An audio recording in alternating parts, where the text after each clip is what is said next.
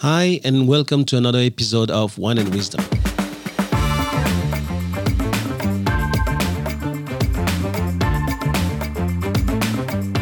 I'm Thomas Le Huang, and you're listening to the TL podcast, where knowledge is shared and no one takes themselves too seriously.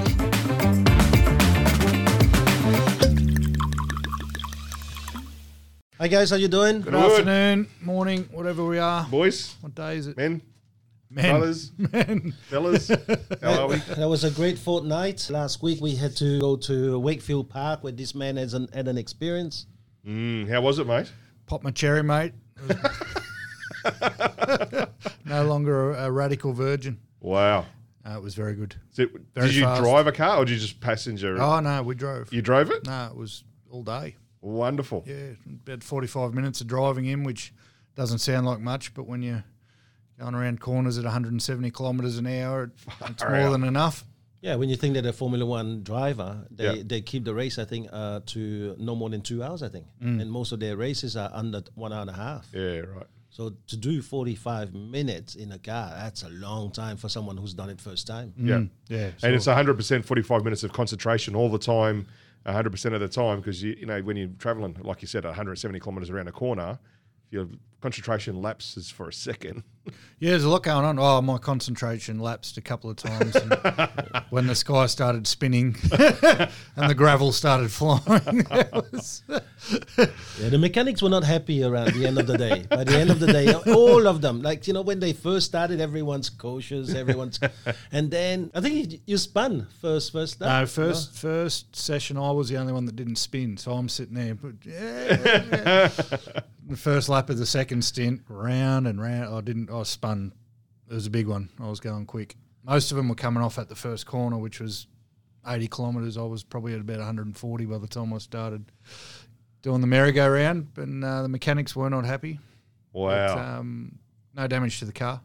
So was it the same car? You all drove the same car? There was two cars. And Okay. we split into groups, and you had 15-minute lots. So first 15 minutes, everyone was a little bit of poo in the undercarriage, but and then everyone by the end thought they were a professional race car driver, and the spins got bigger and longer. And Yeah, I can imagine. but crazy. So I've driven the V8s before. Yeah, being in an open top and sitting on the ground, it's basically you're in an oversized go-kart. The forces and the speed, and they are not made for 130 kilo blokes. So my poor instructor was sitting in my lap. Had to deal with it. It was, but no, yeah, crazy. So it was day. you and an instructor in the car as you were driving all the way through? And okay. Yeah, he didn't have a lot to say.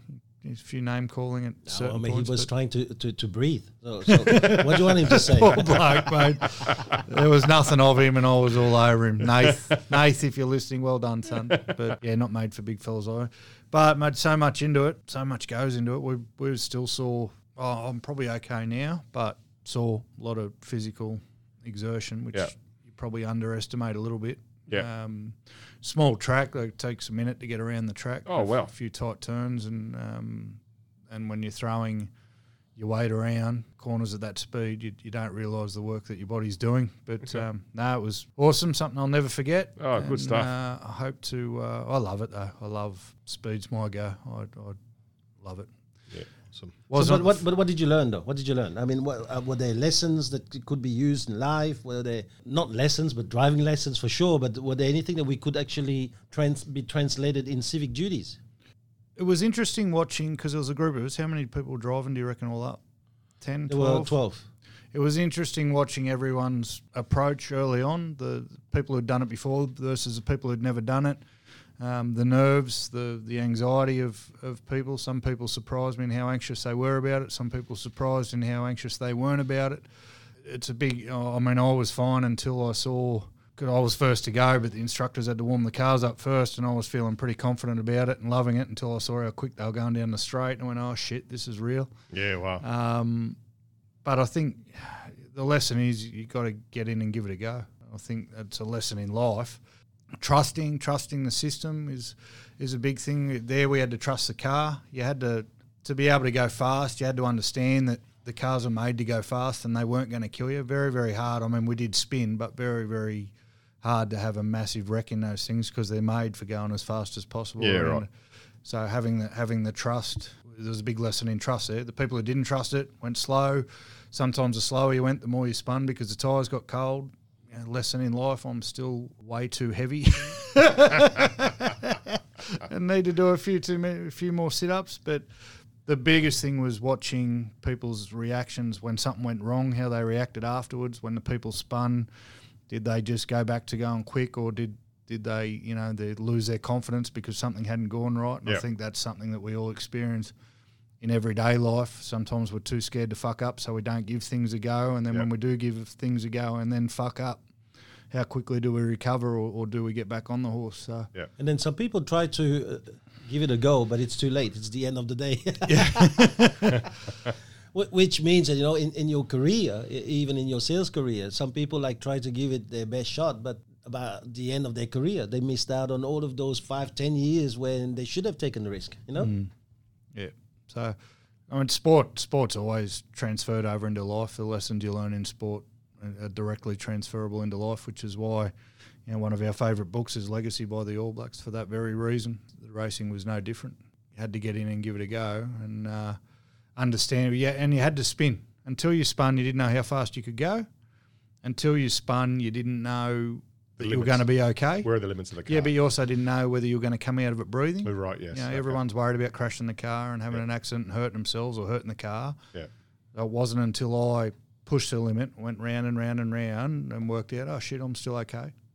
So then the limit could continue to be being pushed. And it's the same in what we do. I mean, we talk about failing early or failing forward. We talk about with our new recruits wanting them to fuck up as quickly as possible. Yeah. That's why. Because until you've missed a listing or until you've had a sale fall over or until you've had someone rescind a listing, you don't know what it feels like, and then you don't understand that you're still going to live at the end of it. You don't understand that the most important question is what's the worst that can happen? Well, you won't know until the worst, in air quotes, happens. So make it happen in a hurry. So just jumping in there, why don't we get a bottle of wine going? Yeah, I think we're getting thirsty. What is it? Is it one wisdom or just wisdom now? We already know I'm going to lose because I've bought a white and the other boys have bought red. Let's get that out of the way first. I don't care. Instead of competing with you, I've just decided to go for what I enjoy and fuck the rest. What's that, whinging? No. I'll tell you what, though, I've been on a bit of in terms of car racing, he's the one telling us that he's going to crash before he even hop in the car. Well, no, my excuse was already made up that I was fat. So when I thought I might lose, I'm like, yeah, but I weigh 30 kilos. It is true that for Cam, the first time getting into the car was tougher than driving. It was an interesting social experiment. So I've got a bit of a fetish at the moment for French whites. Ever since we brought that one in a few weeks ago, which I was ICAC still investigating how I lost. Here we go again. I've had a few French wines since then, and I'm yet to have a bad one. So I've gone French again. This one's from Burgundy, and this is it's called a Burgundy Blanc, which is basically French for Chardonnay. 2015, it's rated in the top 3% of all wines in the world. Wow. Can pick up a bottle for $35 from Dan's. I believe I've had this one before, but I believe I was 5 or 6 bottles deep when I tried it, so I can't remember for the life of me. So you did pick this one up from Dan's, did you? It is another Dan's special, yeah. I'm loving it. I don't go anywhere else in Dan's now other than the back wall where it's got all the different countries and all the different regions. Sometimes people are scared of the back wall because there's one section there where everything's over $400. That's not always the case, but there's a few different whites from this region all next to each other. They're all around the same price, so I'll be working my way through them for sure. All right. So this is the Martini, the Grand Vin de Bongnier. Yes. Yeah, you said that right. Latar. Yeah, that was right for sure. We'll post the photo. Does it smell good? All right, let's try this. Cheers, boys. Cheers. It's nice. Not bad. We were talking about temperature just before we hit record. Chris didn't understand that whites have to be had at a certain temperature. I knew they had to be chilled, but you stated that you took it out of the fridge to let it warm up a little bit. You've said it was a little bit too cold. Yeah, well, you can definitely say Chardonnays, for example, are best. As Thomas was saying, there's a debate between 12 and 14 degrees, but somewhere around there, they're at their best. You'll know sometimes you open a bottle of white and it tastes a bit acidic and it gives you that let it warm up for a bit, or hold the glass in both your hands, Yep. and after it's warmed up, the butter and all the Okay. smoothness starts to come out. So Okay. that's a little trick I learned. That's why the wine fridge is always set to 14 degrees, mate. Uh-huh. Reds are a bit different, but every wine has its optimal temperature. Pinot Noirs you can have cold. Yeah, and Pinots I always drink cold. Even my reds in summer I chill for a little bit because you don't want a bloody wine at 34 degrees, bloody room temperature in the middle of summer. So No, it makes it. That's what I don't. I mean, obviously, I don't mind red wine, but the reason I enjoy white so much more is I find it much more refreshing. in summer, yeah, and absolutely. and I easier to appreciate drink that. in large quantities. You can pump a couple of bottles of white into you without too many troubles, but red sometimes it gets a bit long in the tooth. It's quite nice. What do you think, it's starting mate? to give. It's starting to give. I've aired it out for a bit. Yeah. I think we might have opened it a little bit too early, but that's all right. In years, you We'll reckon? wait. We'll wait. That's a nice one. It's going to be hard to. It's not going to be hard to It's beat going to because be it's mine. very hard to beat, mate. Full we of may shit, we mate. may be the one. Lulling you into false No, sense of he's not. security. No, I'm off it, mate. I'm off it. I'm not. You've broken the trust. It can never return. Anyway, how was real estate this last 2 weeks, boys? Busy. Busy in our neck of the woods. Low stock levels are making prices ridiculous and buyers frantic. I was talking to someone earlier. Carryong's going through some sort of mini boom where 3 weeks ago you could get a 3-bedroom, 1-bathroom house for under $650,000, and now you're paying over $7 million just 3 weeks later. Wow. Consistently, it's Is it because of what's your next suburb? Is it Bowral? Not in Bowral. no, I'm not Barrera? talking Barrera. No, But is it because their prices have gone up? It's the affordability is it's not there, so It's they've not come quite down, the or- same hunger. No. It's actually got me. We usually follow in Carryong. We follow Sydney by usually 3 to 6 months. So I don't know what's going on in Bankstown, but Barrera seems a little bit slower. So I wonder if that's going to how long till that transpires up our way. I mean, having said that, our last sale in Barrera took 2 days and we had 30 groups to the open home, but there's been a fair bit of stock sitting for quite a while in Barrera. Yeah, we're seeing the stock sit on the market a little bit longer. Seeing a few more properties pass in at auction. Things are still getting sold though, and we're finding that just taking a little bit more work, dealing with more buyers, making sure you're doing like what you should be doing, following up all the buyers 2 or 3 times, make sure you're servicing your customers as normal. Bit challenging on stock at the moment, but we need to overcome that. We always run on lean stock levels, but they're especially lean at the moment. But it's only because we're selling them. I mean, it's taken a while, I think, for the vendors to start trusting the market again since the initial lockdown. But I mean, my diary is full at the moment with appointments. There's people ringing up now, left, right, and centre, who are at least thinking about doing something. So That's good.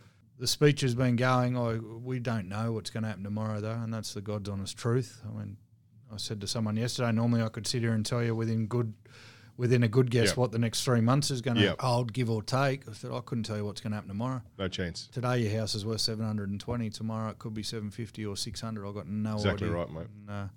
And I think that from an agent's point of view, people are appreciating the honesty, because there are a lot of people running around with that magical crystal ball.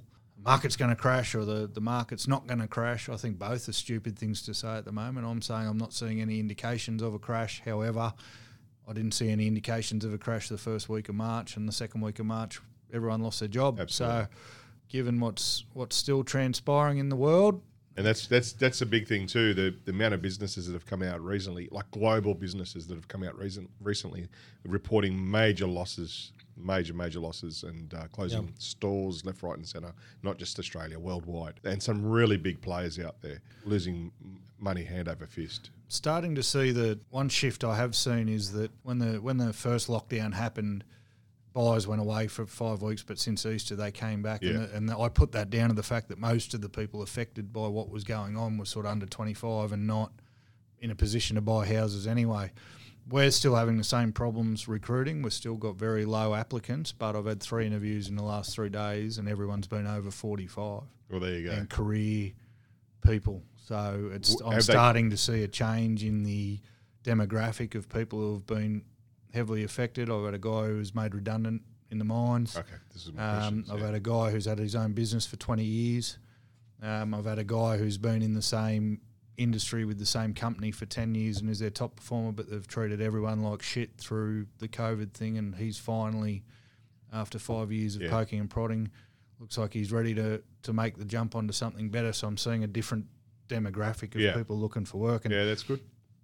it's music to my ears because I've been longing for people who have got a bit of life experience behind them and a bit of more maturity behind them. The millennials, sorry millennials, but you're a bit tough at the moment with the entitlement and the expecting everything on a silver platter, and to actually sit down and talk to some people who know about the world. It's refreshing. It's been quite refreshing, so I'm excited. We had a similar phone call just yesterday with someone who had older, in like mid-30s, again looking for a career change, but been in sales and so forth, and she wants to change things up a bit as well. And basically because of what's happening, things have slowed down for her, and we deal with her previously on a sale that we did. Yeah. So yeah, they're coming out of the woodwork, and that so people are seeing the advantage of at the moment being able to maybe this is the time to take that leap. They take that step and do something different in life, have that career changing sort of time. Well, the interesting thing is 2 of the 3 people that I'm talking about have got their certificates of registration. They've already got them. Already got them and been done. One did real estate 20 years ago. One's done real estate part-time on and off over the last 10 years. So with the other gentleman I was talking about, he's been umming and ahhing for 5 years. So it seems like the pain is finally getting enough for people to take the jump, even though they've been holding off because life's been good, in air quotes, something they've always wanted to do but haven't done it in the past. And I think we're going to talk a bit more about that as we go along, but why people don't take opportunities that are presented to them when they're presented, and sometimes it takes the pain being enough for them to actually... Just going back to what you were saying earlier, 3 months ago, Matt Coleman, the chief executive for the CBA, he actually predicted that house prices were going to drop by 30% in the worst case scenario. And he's just revised it to about 10% now. That just tells you, mate, he knows jack shit, just like us, right? We just sitting here, everyone's making projection. There is only one certainty, is that you're alive and that somehow this is going to end. And is this going to end with you being successful, or is this going to be the end of you by the end of the pandemic? Are you sitting in a tunnel, in an underground kind of cave, waiting for things to be finished? Because all of these guys that are running huge organizations, so imagine Matt Coleman, right? He is this chief executive officer for the CBA. So this guy's got so much information around him. And still, as we said, 50% is real. 50% would be that he's wrong. This time he was wrong. Now he's revised it to 10%. I'm sure he's going to revise it again. Well, he's still wrong because, as I said, in every area I've seen, the prices are at least holding. And as I said, up in the Central Coast areas, they jumped 10% in 3 weeks. So it's going to have to be a big fall from grace to end up negative 10 whenever he's saying we're going to be negative 10 by. So, yeah, I mean, that's the line. We've been telling sellers and buyers and everyone for that how long, don't believe what you read. Yeah. Open your eyes. Yeah.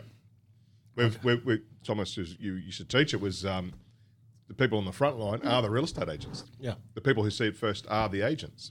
So it takes the news, I don't know, what would you say, 3-4 weeks to filter what's actually happening? And the other, I mean, the interesting part about it is, and maybe not that interesting, but the bank values are all stacking up. Yeah. So the bank's predicting a downturn in the market, but the people coming out to value houses on behalf of the banks, like I've seen some prices recently where I go, shit, I wouldn't spend that. Yeah. Right? They're valuing them up half time. They're not even coming out, just doing curbside. So they're back to lending money. It's all right for them to predict a 10% drop on one hand, but they're back to lending money. If that's how they really feel, they shouldn't be giving people these loans on these houses. Are these people borrowing people with decent deposits? Because generally the banks will run on the level of risk that they... A lot of 5% deposits getting around, that's mate, what and they're all first-home buyers. Okay, that's where I'm coming from. Okay, cool. Yeah, so, I don't know. I just had a first-home buyer spend $915,000 on a house. That's, in Carrion. Well, Mum and dad must love him. No, they've got good jobs, but if the same banks that are predicting a crash in the market are the same banks that are giving these people $15,000 for a first home buyer, yeah. These money. So he's got his obviously he'd have a great deposit, savings, jobs, and so forth. He gets none of the benefits. He had almost 10% saved. Plus stamp duty, or yes, he borrows. He didn't qualify for any of the stamp duty. So he's got to pay for his stamp duty. That's what I'm getting at. Yeah. So he would have had to have his so stamp duty. He's probably into this house for $960,000. Yeah. Wow. So yeah, I don't. That's the oxymoron about what's going on. Yeah. We're getting. I mean, Carry On for a lot of years was, especially when the banks have now been found to lend money to people who weren't supposed to be getting money, weren't even coming out. It had a green tick next to its name that if it's Carry On, the price must be valid because that's just the way prices were going. And then when the Royal Commission happened, we saw one or two valuers every now and again, and now it's back to you don't see them. It's all curbside and loans approved. So, Okay. yeah, the difference between what they're saying in the headlines and what they're actually doing in real life is interesting. Yeah, well, we're still getting a lot of ours of valuations are going through and getting booked and so forth. So very seldom do we see the curbside or desktop, whichever you want to call it, valuations. They usually are when you've got a 20% deposit. The bank's security there, so they're cool with that. So majority of the time, though, if there is a 5 or 10% loan, we're getting valuations done. Maybe it's more so with the banks see it. There's a higher risk in Sydney than the Central Coast. But let's imagine that the bank's right, okay? That's going to go down by 10%. That young dude that just bought for 900,000, when that property is going to go down to 820, well, as long as he's repaying, the bank's going to leave him alone. Who cares? And then if he waits for things to go back up again, there's no problem. This is a thing that people think of houses like it's shares. It's like as soon as it goes down, I have to dump. No, you're still living in the house. Yeah. And whether that house is worth 2 mil or it's worth 1 mil, really, do you care? You can wait and live life. This is the bit. People going to have to really stop. I think that insecurity has been showing in a lot of people with the first wave. When it was COVID, I mean, I know that even in this group, like someone called me on a freaking Sunday and freaking panicking all up and down. Hey, they're going to kill all of us. And Not any Sunday, the Sunday. there was the Sunday, the bloody Sunday. It was the Sunday. It was a bloody one. When those idiots came out and said, you're all shut down in 48 hours and didn't tell us anything else, I may have panicked. It was you. Oh, I forgot. A few phone calls, and one of them didn't help the heart rate, and the other one laughed at me. So, Is there anything you're outraged with at the moment? I just want to see if there's anything you need to get off your chest. Usually you're outraged about something, Cam. So I don't care anymore. I'm along for the ride, mate. The outrage. I heard the New South Wales Labor government on the radio this morning telling everyone, pushing to make masks mandatory. I don't really have a feeling either way on that. I know our good mate, the Pooh, Vladimir, he's developed a vaccine. that he's already... And so Comrade Palaszczuk up there in Queensland will be stoked with that. The Communist Party is the ones going to save the world. And he's bypassed phases 2 and 3 and straight into releasing phase 4, which is released to the public. Mate, even, everything we've got to be careful because we do drink during this podcast. I can't remember everything we've said, but most of what we said has come true. And if people think we're kidding ourselves and being wankers, so be it. But even friggin' New Zealand, who did the most perfect lockdown in history, 4 miraculous cases which they can't identify. Which is now 12, and they've put the whole country back into lockdown again. Oh well, I didn't know that. So those people who said that you were a dickhead, well, now maybe they should look at themselves. It's almost laughable that everything we sprout off about, and they go, you're on a rant and you're one of those conspiracy theories. It's all happened. Yeah. So now I'm actually chill about it because we actually have no control. As much as we've tried to have people have a little bit of common sense, it's not happening. We said that if you lock people down one time for no reason, good luck locking them down a second time. That's exactly what's happened in Victoria. Yeah. It will happen here if they try and shut everyone down again, and no one's going to go quietly. The numbers in Victoria I was looking at this morning, they're quite frightening, the amount that has died in Victoria and the cases there. Again, no, it's all in the old. There's been, I think there was a 30-year-old, but majority in the aged care, which is a crime unto itself. Yeah. I don't know where the liability falls with that when a worker goes to work sick and kills a bunch of people. That's got to be manslaughter or because you know you're not well. Yeah. So no, mate, outrage zero. Yeah, that's good, mate. Outrage zero. Well, what's the point? Yeah. Morons are still going to be morons. You're looking a little bit more chilled today. You're not as red as usual. If you're more of a pink colour, so blood pressure tablets. I forgot. I didn't take them to the Hunter, so I'd been to the Hunter for the weekend too. So did you? Yeah, that might be something to do with my mood. Oh, good, mate. That's good. Bit disappointed in the wines though. I've got really? to say this time round there was nothing that I look at my wallet when I'm deciding how good the trip was. And last time we spent a few $1,000s in wines, and this time I think we bought one bottle, which was the G3 from Tulloch. Yeah, the G4. Listen, there's a lot of wine. You just have to have a look. You know, it takes you. You can't just do that in one day. No. Didn't we see, though, and maybe a little bit off topic, but it was interesting in a condensed environment like it is up there with so many different businesses running, the different approach that people have taken to the customer service around COVID. And we had some amazing hospitality and people that we'd offer jobs to in a heartbeat, and then we had some absolute rubbish. Yeah. And you think about why, and you go, well, obviously the leader of this business is not instilling fear in people, and they're not instilling fear then in the customers. And then you go to some places where they're that shit scared that if you don't sign in on this dot and wipe your hands right here and stand, mate, there was some Nazi-like approaches by a couple of them, and you think, what are their bosses telling them? You know, and I have to say that the discovery of the day was young Spencer from Canada. Yeah, He works for Tulloch Wine. What a gem. If Tulloch doesn't understand, you have to hold on to comedians like this. Oh, and shout out to Zara from Margan. Hey? Zara from Margan. Zara from Margan was fantastic, but she was not in the wine tasting. No. She was more in the restaurant. Yeah. Those two were really highlights of the day, weren't they? Yeah, no, amazing. But yeah, it was interesting to see the difference in mentalities. People obviously that's... And it's all about the leader. You know, I just finished the recruit training with some of these guys here. And you can tell, same story, it's a boring story, it's the same one every single time. They come in day one, scared, fearful, they don't know what to do, their personality is subdued, they try to really fit the values of the room. And by day 3, they fluent. They do listening presentations like they seasoned warriors. They become themselves.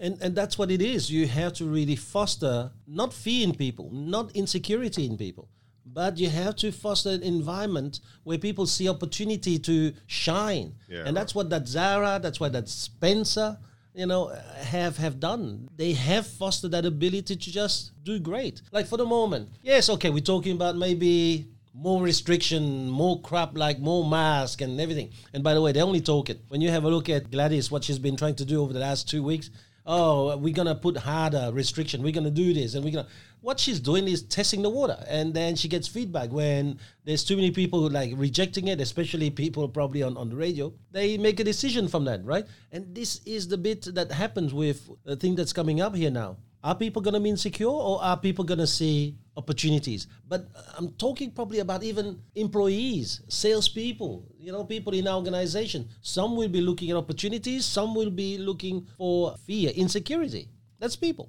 It's instilled in us. I mean, people will go to the side of fear, but like you said, depending on the values within the environment that you're Is it general, though? That's a big statement. I think so. It's in our makeup. Generally, it's in our makeup for people to go on the fear side of things. Well, there's two. There's fight or flight. So there's two sides to that coin. I know just as many people who will take every risk under the sun as I do people who won't take any.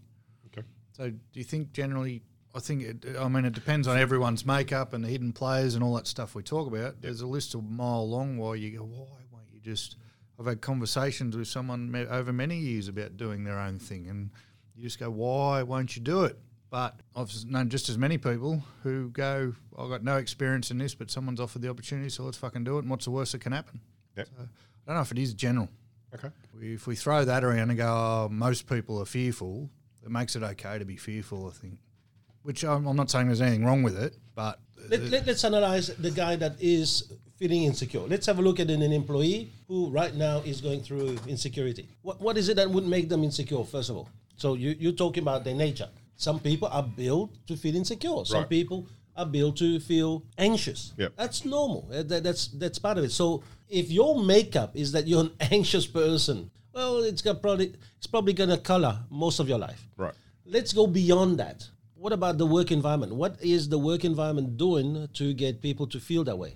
Good question. I'd say the first thing, it'd be the leader's response to what's happening at the moment. Yeah. So the leader's attitude, I heard it somewhere, the leader's attitude depicts the business's altitude. I think it was a Zig Ziglar quote.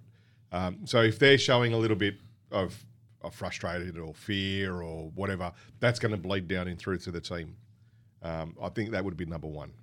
Yeah, well, fear is contagious, so it may be not even necessarily the leader. It is the leader because the leader is responsible for the energy in the office or the feel in the office, but it's no different to a herd of deer smelling a hunter. Only one deer smells them, and they all run. So it's the same sort of I scenario. think that your line is, it is your attitude, That depicts not your aptitude, that determines your altitude. There you go.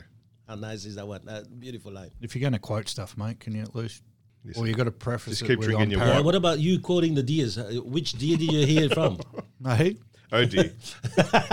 I've watched enough David Attenborough. Or no idea. Still no idea. There's still no fucking idea. Still no idea. How good's this wine? I think that this wine's going to be the winner. It is a bloody good wine. I think it's going to be a winner. I'm not going to say anything until I have the Annie's Lane though, because that Annie's Lane is a good drop. I know it. Don't just say it, because if No, you it's lose not. it, we have to It's shout stirring, another man. good bottle. No, so on the serious note, doesn't that quite last as long as the other white that we Yeah, drank? yeah. Yeah? But it's still quite structured.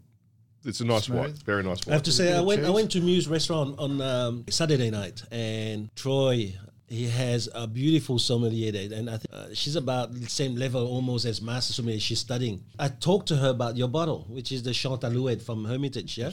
And as soon as I said it, she said, wow, that is a bucket list wine. And I... He's going red. No, but and the way that she said, actually, you know, you guys might have opened it too early. It should have stayed another 10, 20 years. So now it's your fault why you're lost. I was going to say, he told me that story on the weekend, but he didn't add that in bit. He just said, bucket list wine, but still couldn't beat you two plebs. So funny that. Anyway, we're not going back there, mate.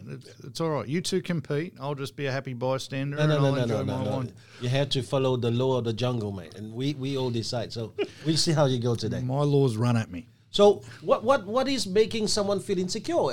I think that it's really, we spoke about it at the beginning of COVID. It's really how the leader speaks to people. In the office environment, yeah. It's always, apart from your personal makeup, it then depends on all the people around you. Yeah? And that doesn't have to be the leader at work. That can be the other person at home with you. If you've got The boss. Well, it depends who's the boss, but it doesn't even depend who's the boss. If you've got someone who's more prone to anxiety as a partner and you come home with this big Yeah, bold that's a good point. plans Yep. and this big idea, quite often you'll get shot down or the doubts will be put in your head because of their fears, not necessarily yours. He's telling us quite a few things about his marriage. No, not at all. Mate, look, You don't have to blush. no, I'm She's not even here. blushing, mate. No, look, isn't he blushing? Come on, the tell him. chances we've Isn't that taken, red? the chances we've taken as a family. The thing about my wife is No, I was not talking about your wife. no, but even we can go there because I'm a guy who's jumped off more cliffs and just flapped my wings like hell than Yeah. a lot of people I know. Yeah. Where I probably should be risk adverse, I'm just not because I figure what's the worst that's going to happen. Yeah. I've been poor. I've had trouble paying the bills. If the worst that happens is I get back there, so be it. My wife is a highly anxious person, and every time I go home with a huge idea, there's the voice of reason on the other side. But you know what? We still take the jump. It's okay to have a voice of reason, and it's okay to look at what could possibly go wrong, as long as you don't let that stop you. Yeah. And to my wife's credit, we've never let it stop us, ever. Yeah. So There's people who have worked the last 25 years as a sales manager and have gathered a lot and have got a nice fortune behind them, right? When I sat down, actually you sat down with me with them, with that person, I could tell that thinking even the idea of opening something by himself, I could see the fear on his face. And so he insecurity for me too stemmed from the fact that you're telling yourself horror stories that you believe in. So this is the amazing thing. When you should really be treating yourself as your own best friend, what would you do to your best friend? Would you put your best friend down? Would you tell your best friend crap? Would you really make your best friend feel inferior every single time? And would you really entertain your best friend and allow them to just be an idiot because you don't want to stop the laugh, therefore you don't want to address their imperfection? If your best friend really is yourself, why would people entertain the ideas of insecurity? Why would that guy sit there and say to himself, oh, well, you know, I've got a good position. They are refurbishing the place. and I still like to do my bike, and I've got my children who have got my time. So I don't want to lose all of that. I've got hundreds of $1,000s in the bank, but I don't even want to lose $1. These are the kind of guys that have got $100 today and are looking forward to the fact that they got 101 next week. Yeah. They won't take a chance. They will not go out there. And you know what? One of these days, going to sit there, they're going to be looking back at themselves and saying, I don't think I've been my own best friend. All I've done in life is put myself down. I won't name him, but he was a nice person. He was a nice dude. I really liked him. And I could see some of the traits that I used to have. This guy drove down to meet Cam and I with his wife in the car. His wife says, you got to do it. And he's still there doing the same shit he's doing, trying to get an extra $1. Yeah. And to me, that is living a life filled with insecurity. You know? Do you think then, obviously, the guy we're talking about, he had to work bloody hard to get what he had. Yeah. So do you think back in the very beginning, the makeup is the same, or it can be dependent on what's in your wallet, for want of a better term? So if I take me for an example, I didn't have a lot. So for me, the risk of trying something new was not a lot. Yeah. Now, absolutely, I think it's. But that doesn't change. I think it's a very big point of it. A very, very big part of it. It didn't change when we. No. There's also something, man. You haven't got a lot still. No. But imagine yourself now with a few $1 million in the bank account, and you've got your children set up with private schooling and everything that they need. Your behavior may be different. That's what I'm saying. Do you think it's always just the inbuilt, or can, regardless of how risk adverse you might be? I think it's nail on the head sort of. So do I sit there and go, because when you start, you go, what's the worst that can happen? Well, not much. But if I've got a few $1 million in the bank and my kids are in private schools and I've got all that stuff, then all of a sudden what's the worst that can happen answers a lot different. Yeah. Yeah. But I look at more people now. One of the guys I'm talking to at the moment, he's got title and he's got everything that comes along with title, but still lives in a 3-bedroom, 1-bathroom house and has no prospects of increasing that anywhere, and his insecurities are still stopping him. So yeah. The worst case, and I said to him, the only question you got to ask yourself, mate, is what's the worst that can happen? And for him, like it was for me, there's actually very little, but won't make the jump. So that's more of a makeup thing. But maybe now you're going back to his makeup, like the vanity, the title. He's comfortable with this, And some people, they're comfortable with what they have in terms of title. They're not understanding, hold on, am I going to do this until I'm 65? Yeah. But not comfortable, but he's not comfortable because he complains about it all the time. He's been complaining since I got into real estate. This is a bloke who told me when I started real estate that I'd be broke in 3 months and I'd lose everything I had. You were, and you I was broke when I started. Check. Right. So he's been watching me the whole time. He's not comfortable because his mouth keeps opening about how uncomfortable he is. But he's got a badge that says manager and he's got a constant wage. It's fake comfort. Yeah. Yeah. I can't, because I'm wired differently. I try and get 1 + 1 to equal 2. I think there's a few things that you've got to take into consideration. Number one is, what's behind the scenes? Is it just that person? Or is there others involved? And speaking frankly, Thomas asked me, he said to me, he goes, would you make the decisions you're making today if the family was involved? If you're by yourself, would I make the same decisions that I'm making today? No, I wouldn't. I would take a lot more risk if it was just me. If it was just me and it was only me that would be affected, my decisions would be totally different. But it's not just me. We have to see how it is. And I had actually never looked at it that way previously until you asked me a question, and a very straightforward one. So it is. There goes a lot behind the scenes to what people are going in their mind. What have they put in to get to where they are? So the gentleman that you're talking about is obviously, he doesn't have a lot, but he still complains and bitches and moans. For him, it's obviously an intrinsic fear of change maybe. Yeah, no, it's all that. And then you've got the other gentleman that you were speaking to who has everything, but has kids and private schools and money in the bank and homes and investment properties. His decision making will be based on all those factors and not just the change of scenery. Yeah, but I still remember him though. He's a beautiful guy, and what he's gone through is his parent had migrated here when he was younger, and they went through a period of nothing. And that has been imprinted on him. And what I'm trying to say is, do you live a life where your past has imprinted on you and put handcuffs on you? Or do you live a life where you realize that your past is a past that is the wake, like Wayne Dyer says in his books, your past is nothing else but the wake that is going away at the back of your boat. So what do? Do you look at the wake behind your boat, or do you look at forward where you're going? You can't look at both. There was, go on. He has to stop at some stage and say, no, I am not my past. Yeah. I was my past. I am filled with my past, but I am also my future. Looking into the future, though, and moving towards the future, you've got to carry those responsibilities into the future. Yeah. So making a decision with carrying those responsibilities. But what about instead of, and I'll probably contradict myself, what about instead of asking what's the worst that could happen, you ask what's the best that could happen? Absolutely, Ken. Absolutely. Absolutely. Which is probably wrong because, yes, I may have to go back to selling cars if real estate doesn't work out. But what if fucking real estate works out? Yeah. You do the figures, you do the sums, you do the everything. What if it works? Our mate that we sat down with Tia, what if that worked for him? I have no doubt in my mind that the guy would make 10 times what he's done. In his head, the worst. But his head is his head. Yeah. Your most expensive piece of real estate is between your ears. It doesn't matter what I say. You the one who needs to weed away all that crap between your ears. So how can I do that? You can't really do that unless you become filthy rich and then show him.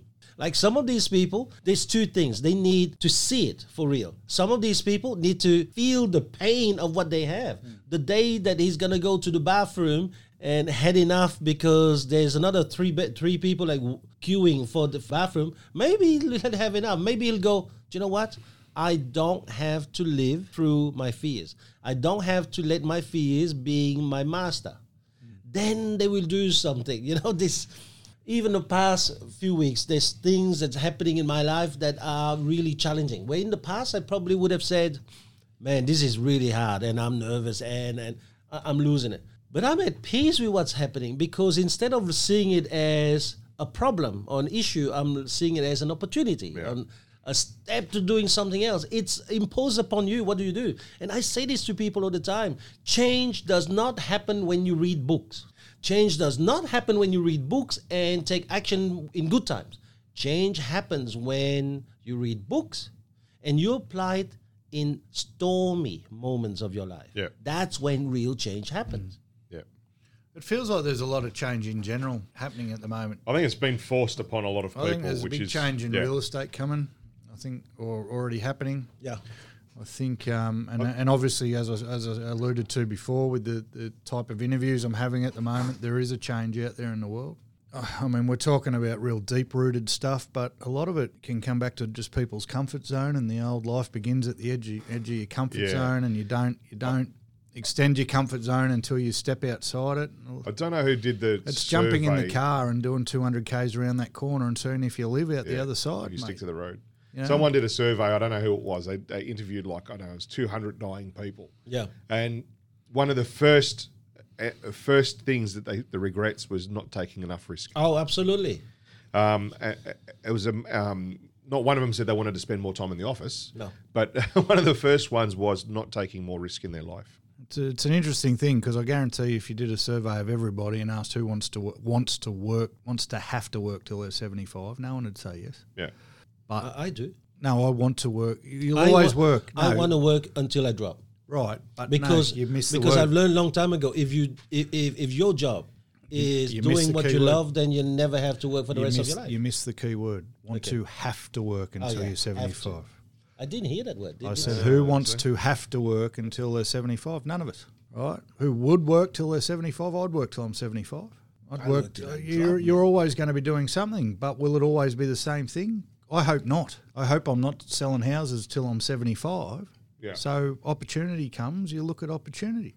These guys we're talking about, they don't want to be working until they're 75 or have to work till they're 75, but still won't. It's not enough for them to take that jump. It's an interesting... So what is that line? You have to take the risk and you have to, step off first base in order to steal second base. I never heard that one. Okay. So and you're going to have to go out there and do this kind of stuff. Take that risk. And if not now, when? It tells us the next step. The next step to insecurity is who you hang around.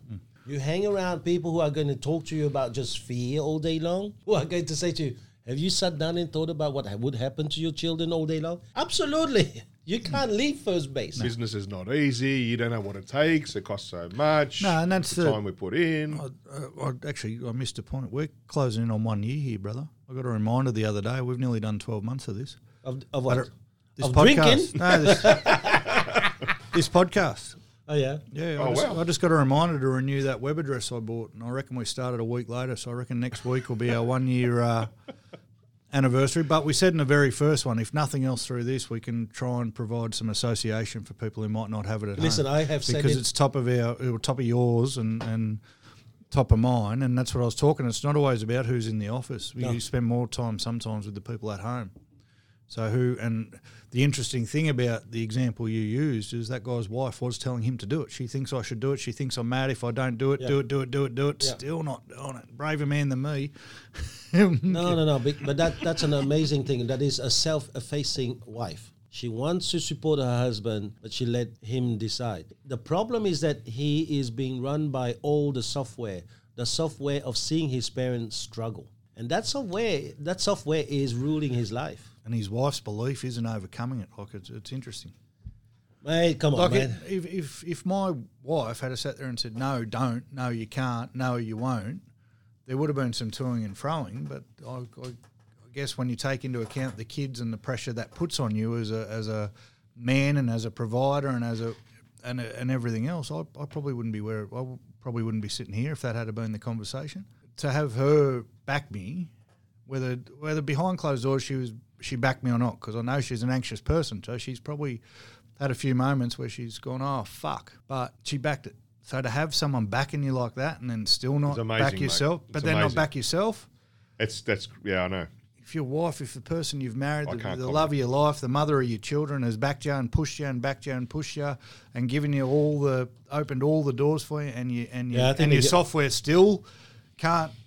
Yeah, but knowing you, I've known you for a while now. We're really good mates, and I think that through these kind of podcasts, we've become even better mates, and we've grown to a next level, which I see. I mean, you become who you hang around. So hanging around you, I have not grown so much, but you have grown tremendously.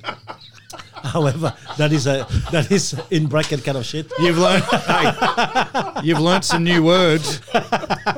The one thing I have to say that knowing you now, your wife is a saint.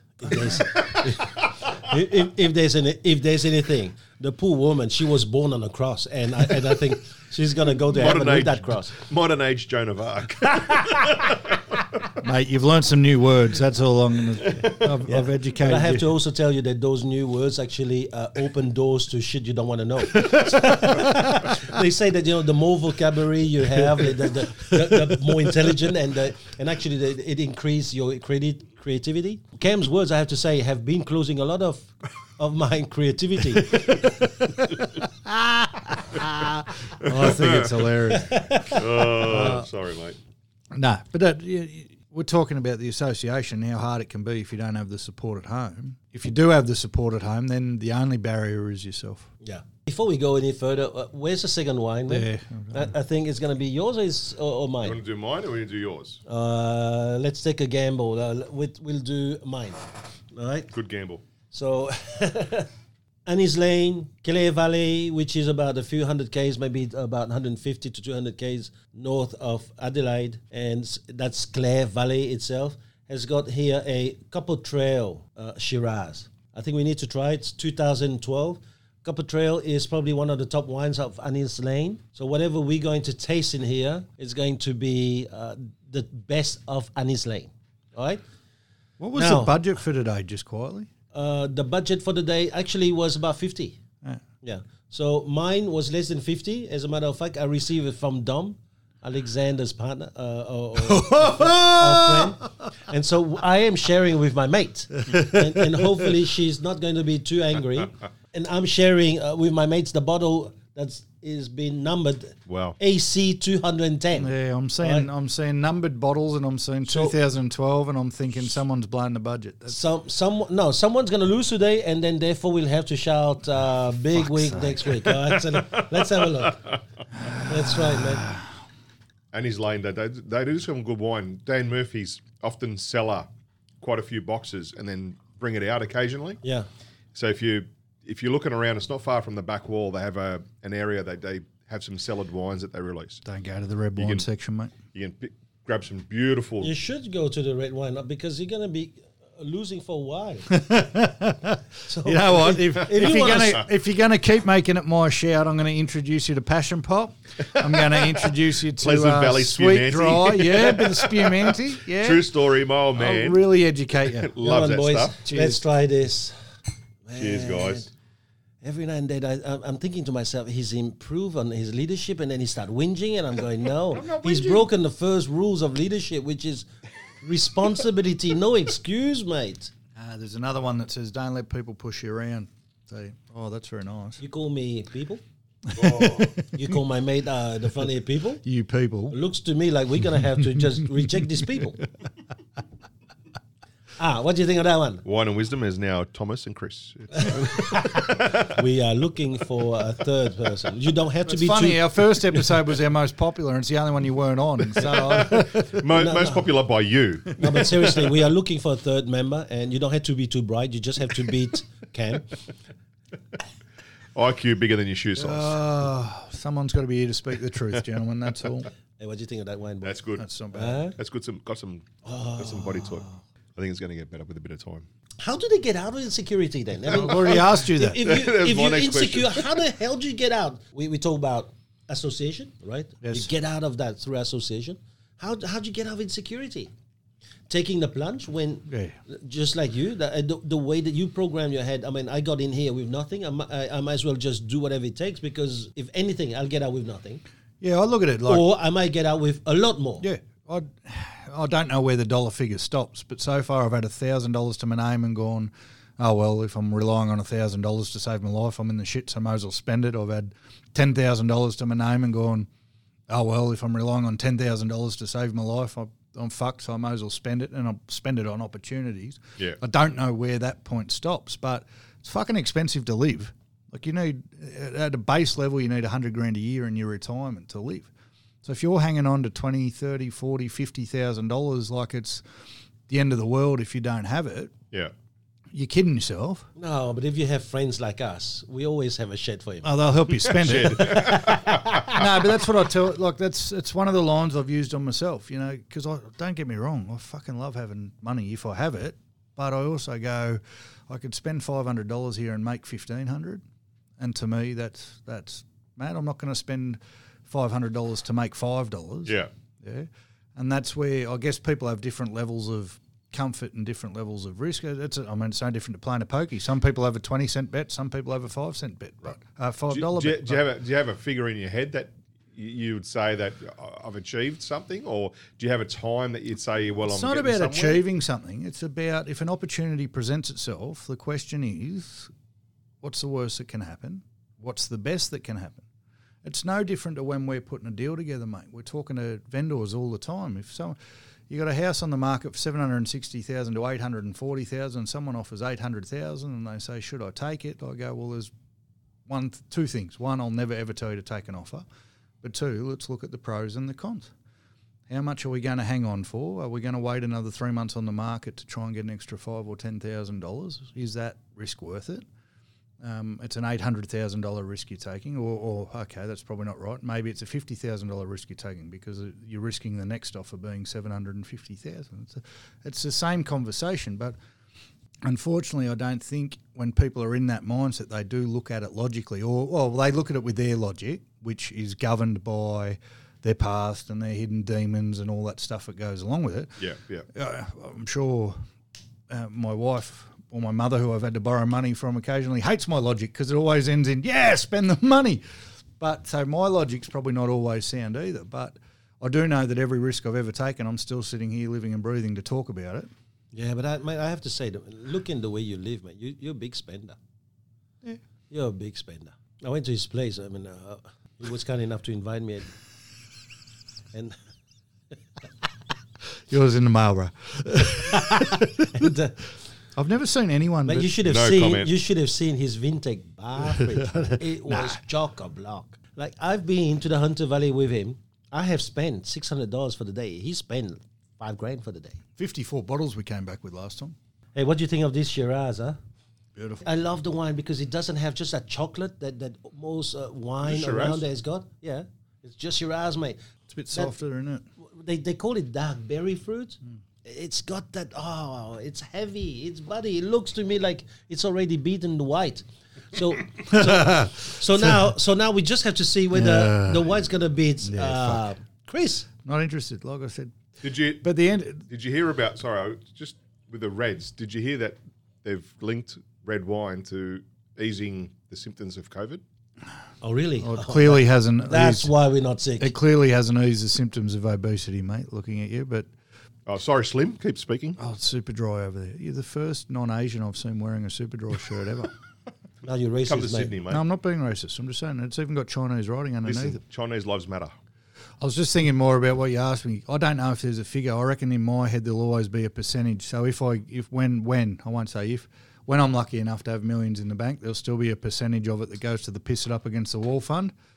And it's Is that like 90%? no. So we used to have when I was just working as a sales agent, and Thomas is a big proponent of this. You've got to celebrate your wins. So there was a part of my commission check that was always just for me to piss up against the wall. The first one was a TV. The second one was my tag.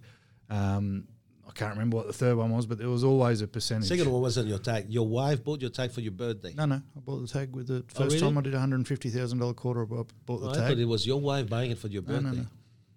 No, we went into the shop to buy a $1,500 tag and walked out with a little bit more. But So it was part of it was your birthday. no, but I think the end. I'm just trying to knowing make sure me- his wife gets a bit of credit. This well, dude it's, just yeah. takes everything, No, man. it's not what credit. He's I'm a saying, super dry himself. She's he doesn't wear super anxious, dry. she can't cook. What else are you going to say? What was that? If it wasn't for her, I wouldn't be sitting here. I'm pretty sure I said that. You fucking idiot. Both of you. I was going to say, you're directing it at Both me of you. now. Yeah, no, I thought about that. Oh, Both of you. Far out, man. Man, Yeah. you've been... So I don't know. I think anyway. Can we back because before it runs out of my head, they don't stay in there long. These thoughts. We know. There would always be a percentage. If there's $10 million in the bank, could you afford to spend $1 million on a gamble? And opportunities are always gambles because they're never a sure thing. Probably, but I don't know because I haven't had $10 million. We know someone who's got millions and he gambles all the time. He'll never knock Whatever. back an opportunity and do whatever. So, and that again comes back to your makeup. Maybe, But remember, guys, insecurity is very simple. Make sure that you can live with a minimum, that you can be happy with a minimum, and always go for a maximum. The problem with insecurity is the people who can only live or survive with a maximum and would never bet that maximum for a minimum. But the irony of it is, I'll never have their maximum because I'll never take the opportunities to get that, to really know what maximum is. Yeah, they may think they're living at maximum, but maybe you do back that horse. All of a sudden, your maximum's a little bit more. No? I think the secret there, the word there was the happiness.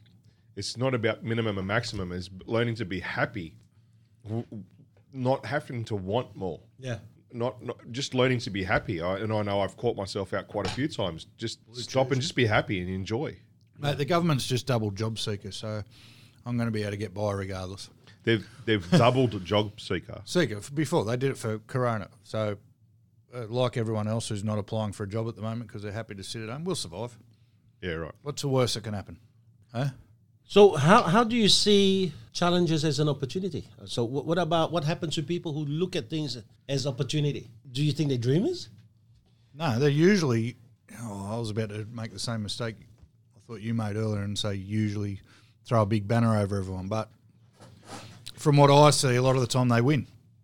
When I said that, Cam, what I was going back is in our genetic makeup from the time of cavemen, we go to the side of preserving our life. That's what I was going at that initial onset. But we do that I it was just two talking ways. about. We run away or we fight. But the majority of the time, The preservation's always there, but it inflicts two responses in you. What part of the brain is the fight or flight? The lizard? Limbic. The limbic. So all I was saying is Yeah. I don't know whether, and I'm probably just being too pedantic, but to say that generally everyone's scared, I don't know. Otherwise there wouldn't be fucking people diving out of planes and people... Yeah. For every safe job there is in the world, there's one where you risk your life, I'd reckon. So there's people that are hardwired or soft-wired, predisposed to going one way or the other. But Thomas's question was, what do you see of people who take opportunities? They either end up greatly advancing themselves or they end up where they already were. So it either doesn't work and they stay where they are. Could they not then maybe be behind where they were if they took that opportunity? Possibly, Yeah, but but what's they, behind? I don't know whether those guys really gauge themselves by being ahead or behind. And are you really behind because you've had that experience and you've grown from it and you've learned something new? So define behind. Yeah, you might have $50 less in the bank, or you might have $5,000 less in the bank. But what have you lost by going for that opportunity and it not working? At what point is it okay though? So in that event, is it 5,000? Is it 50,000? You're putting behind? a dollar amount on. I mean, at what point it's not okay is if it's something you don't want to do or you don't have a particular interest in and you're only doing it for the money, then probably not. Yep. Probably then it's okay to say no. Yeah. But if it's something you would like to do and you've got this something inside just going, I should do this, I should do this, I should do this, and you're still not doing it, then I feel like it's a problem. Then it's your deathbed talk where you go, fuck if only. Well, then in our case, like I don't know, you guys have been around real estate a lot longer. What do you reckon the age limit is on starting a real estate career or a life limit? No, there's no life limit, mate. But you get to 60, you're not. Or maybe you shouldn't try and do that when you're 60. That's what I'm saying. So how long do you leave it going, No, I've always wanted but if to someone, do that? If someone at the age of 50 had a dream, you have to let them do that. I'm interviewing 18-year-olds that say, I've always wanted to be in real estate. Okay, for what, this week? Right. Yeah. But then I'm interviewing 55 and 60-year-olds who are saying, I've always wanted to be in real estate. And I sit there and go, awesome, I'm happy for you. Are you going to be able to walk 15 kilometres a day door knocking? Are you going to be able to do the grind? Are you going to be able to start from the bottom and work? Yeah, but hold on. Me, I look at him differently. I'd be going, hold on, it's taken you a long time to walk towards your dreams. Hopefully it doesn't take you that long to walk from door to door. No, but you know. So what? Because the start, all real estate careers are grind, but the start especially. So there is a time where you go, don't wake up in 20 years' time and still want to do real estate so you can tick it off your deathbed list, because you aren't going to be able to do it to anything that's going to satisfy you on your deathbed. You're still going to sit there and go, I wish I'd done it earlier. Yeah. That's what I meant. I haven't seen anyone start late, but that's because I haven't been around long enough myself. What for you is start late? 40s, 50s? Well, that's why I don't know. I think someone who's been in a career for 30 years, they're 50 years old, they've built themselves up, and they're leaving, they've been a manager and they've been a this and that. I think it's a big call, but 50 is still young. Yeah. So 60, I don't know. Yeah, I don't know. That's why I asked you guys the question. I sit there and go, when I'm interviewing, I go, okay, I'm 38, you're 55. One, are you going to be able to come and work for someone who's 20 years younger than you? Two, we know the grind of the start of a real estate career. Are you really going to be able to start from the bottom? Like really? Yeah. And then understanding what the bottom is. We interviewed a guy once and I asked him all these questions and he was, yeah. And he was going to come in for an opportunity day because he'd convinced us, and then he rang up and said, I'm not coming in. I rang a few other officers to see if that's actually what you have to do, and it is, so I'm not. I'm not. And you could tell he had this air about him where it's like, I don't think you're going to be able to, it's not lower yourself but it is in a sense of title and a sense of everything else. Are you going to be able to start from the bottom? Yeah. And the bottom's a horrible word. At the beginning. Go back to the start, because at 50 years old, you've probably been working for 32 years since you were 18, some people since they were 10 years old. Yeah. You've got everything you've gotten in life by working bloody hard for it. To start again, man, big call. Yeah. Big call. Well, I don't know if someone can come in at that age into real estate at 50, 55, 60, 65. I've never had anyone fresh into real estate in our office at that age. Yeah. So I don't know the answer to that. No, fresh at that age, it's like everything. I mean, you probably won't have a plumber fresh at the age of 68. Yeah. Right. So I'm not saying, maybe we should not really have a look at age. I think if they were, What I'm saying is if they were working as a salesperson and they decided at the age of 55 that we're going to do their own thing, that's a different thing. Then I would say there's no age. Sometimes it takes some people 55 years to unchain themselves from those lack of belief, the beliefs that, they're not worth it, they can't do it, that they're not worthy of it. So it depends on how long it takes them to remove the chains of their life to start flying free. I guess the point I was trying to make is don't leave it too long. No, it's up to them. It's what it takes for them. Like Our mate was 45, the one we sat with. Yeah. how much longer is he going to go being a sales manager for a struggling company? Well, I think that that mate of yours probably may have been institutionalized, meaning he's been in an office over 5 years. So between 5 and 10, they start to develop root system, and that root system is now stopping them from moving forward. And happens in a lot of institutions, mate, where people just work and they forget the amount of time they work, and it becomes the new normal for their life. And they forgetting their potential, and they starting to believe in the last 10 years of their life and determine that as their life in business. There's somewhere I'm trying to grow is the empathy for people who are like that, because I'm not. I just go, just fucking do it. What's the worst that's going to happen? Look at all this. Look what we could do. Just fucking do it. And when people go, oh no, this and this and this, and my instant reaction is, yeah. And I don't want to do that. But part of me goes, well, you don't want to hang around people who are too scared to take a leap sometimes either. You know. But then you stuffed up like Wisebury, one of Wisebury 15 life qualities, where empathy is a must we have to have. Yeah. I've got empathy to a lot of situations. Someone sitting there going, I want this in my life, I want this in my life, I want this in my life, I don't like this in my life, I don't like this in my life, but I'm not going to change to get that and get rid of that.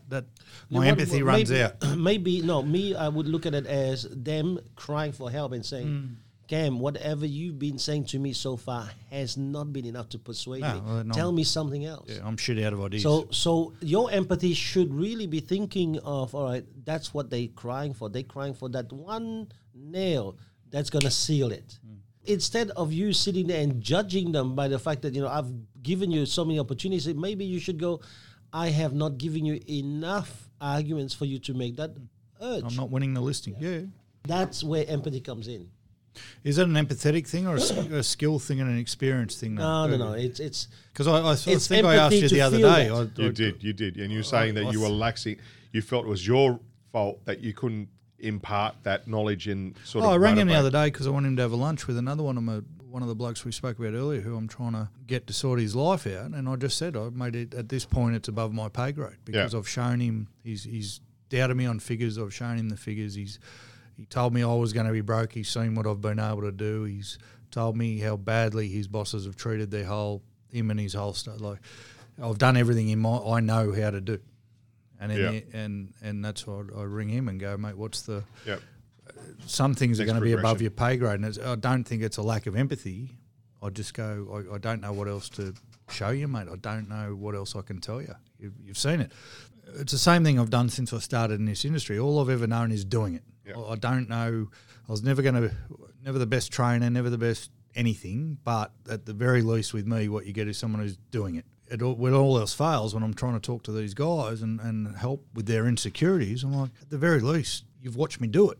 Yeah. Yeah. So I don't know. So, boys, let's talk more about this opportunity. So who would see, opportunities? Because it's not a normal thing to look at things as an opportunity all the time. You have to be in a mindset of looking for more to begin with, don't you? Otherwise, you won't see them when they come up. That's true. There's a lot of opportunities where at the moment, all the time, there is a lot of opportunities out there. I don't know if there's any, we're getting a bit past that now where I think the generation of 9-to-5 job, work hard, pay off your bills, stay at the same factory for 50 years. I think I haven't heard that thrown out there for a long time now, so that might be gone. But that was the baby boomers, right? There's still that sort of, there is still a lot of get a solid job, pay off your house. If you are get a solid job, pay off your house, you are not going to see any opportunity. Wouldn't matter if it walked up and smacked you in the head. Never. It could punch you in the face 14 times and you still won't know what hit you. So I guess it's going to have to start with wanting more, understanding that there is more, not being happy with. I think there's a difference between not being happy and wanting to improve your life. Just because I want to go out and get more doesn't mean I can't stay where I am either and be happy. Yep. And I think sometimes people are, just be happy with what you've got and be grateful and all that. I think sometimes people interpret that as you can't want more, you shouldn't want more, you shouldn't look for more. And if you're in that mindset where I've got a job, I've got a house, I've got my kids, life's good, I'll see you in 40 years and see if you're still stoked. Have to look at things as opportunities. So this is for your son, one of my favorite boy, Isaac. So this is the opportunity for you, son. you have to buy yourself your first home because it gives you opportunity. Once you have your first home, it's going to go up in equity. Use that equity to buy 2. Because when 2 go up in equity, you can buy 4 without putting 1 cent of deposit. Then 4 becomes 8. And all you have to do is work as hard as you can to make sure repayment can happen because and the tenant will help you. Dad's not paying for it, son. And then suddenly life becomes opportunity. So sorry, just to stop you there, because it's just for Isaac, by the way. Yeah, we're going to get off topic just a little bit. I'm of the belief that your first house and your second house and even your third house shouldn't be the house you're going to live in. You're talking about buying an investment property? I'm talking about buying any property. Anything? Yeah. Because I sell houses every day to people who are spending $900,000 on their very first home. Their chances of buying an investment property in the near future are slim to none. Now, there's a school of thought that says buy positively geared investment properties until it can pay for the house that you're going to live in. Getting into negative gearing? Yeah, so there's versus positive gearing. I know we're getting off, but if you're going to give my son advice, I want it to be clear because I believe... I have given him an advice that he used and he floored a 200-pound dude to the ground in half a second, correct? I'm at least 280 pounds. The only reason I bought my house is because it came with 250 grand's worth of equity already built into it. I was buying it off my parents. I was able to buy it cheap. Apart from that, we're about to go and buy 2 houses in Taree that were going to be positively geared and hopefully eventually get enough money from positively geared properties to buy something. Yep, I get it. But you also... You don't like it? It depends what you want. You just have to be able to tell your children the same, and they should be doing the same. Do you know, some of the people that I've trained here when I was 17, today are just 32 and own 20 houses. Yeah. Will not shout you a beer, but own 20 houses, Kurt. Sorry, mate. I choked on something. I didn't say shit like this. He's bought me a beer, so I don't know what your problem is. But obviously, he likes you. He likes you and not him. That's the problem. Oh, he didn't get an invite to the party either, so it's all right. So sorry, I didn't mean to stop you. Keep advising Isaac, but I just want to, because we're getting into a subject that interests me, because I'm getting ready to go again. So first of all, opportunity is the same thing. You have to see it because you belong to a group of people who talk that way. You have to be open to it. You won't always see it, but if you're not open to it, it will never present itself. I grew up in a house where it was work hard, pay off your house. My parents are the hardest workers that I know. Yeah.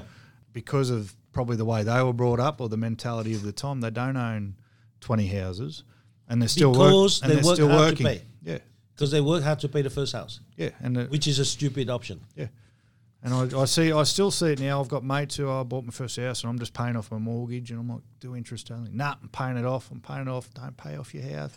Paying it off. I'm paying it off. We've paid off our house. We're going to get a loan. Oh, the bank will only lend us $300,000 because you paid off your fucking house. So there's breaking free from the past, but at least they're open to opportunity. To buy the house in the first place, they saw that as an opportunity. Look, when it comes to financial education, a lot of people aren't. There are a lot of books and a lot of avenues they can go down to get that financial education, whether it be Robert Kiyosaki's books or whatever. But finding that opportunity, I think you said before, Cam, that if people aren't happy, I think we've got to be happy in what we have and then to search to make more of what we have. You don't have to be happy in what you have. I think you have to, not content, but you have to be happy. Happiness is an idea now. It's not an idea later. I think a lot of great people have come from absolutely nothing, and the reason they came from absolutely nothing is because they didn't want to have absolutely nothing. You don't hear people go, I was poor and I was living in the ghetto and my mama was feeding 18 babies and I was happy. But also because you hear a lot of rich people that aren't happy, like Steve Jobs. No, I'm not saying you have to be rich to be happy. I'm saying you don't have to be happy to look for opportunities. No, I'm not saying you have to be happy to look for opportunities. You just did. What I'm saying is be happy with what you have. Yeah. Be happy and enjoy what you have, but strive for more. Yeah. But I think if people aren't striving for more, they need to be happy with what they have. Yeah. And it's a choice. It's not a destination. Happiness is a choice you make now. It's okay to want more. That's what I'm saying. Don't be content. Absolutely. Don't be content with what you want and wanting more, but you need to be happy with what you have. Shit, you guys are becoming philosophical. Maybe that's because the third bottle is about to come. Right, yeah. Third bottle. Yeah, it's getting philosophical. Lambert's Estate. It's from the Barossa Valley. This is a Tempranillo. It's actually a Spanish grape. Yeah. And do you know that is the oldest grape in the world? Oh, there you go. Yeah. I didn't know that. Like prostitution's the oldest profession. It's the prostitutes of red wine. There you go. And look what's on the label.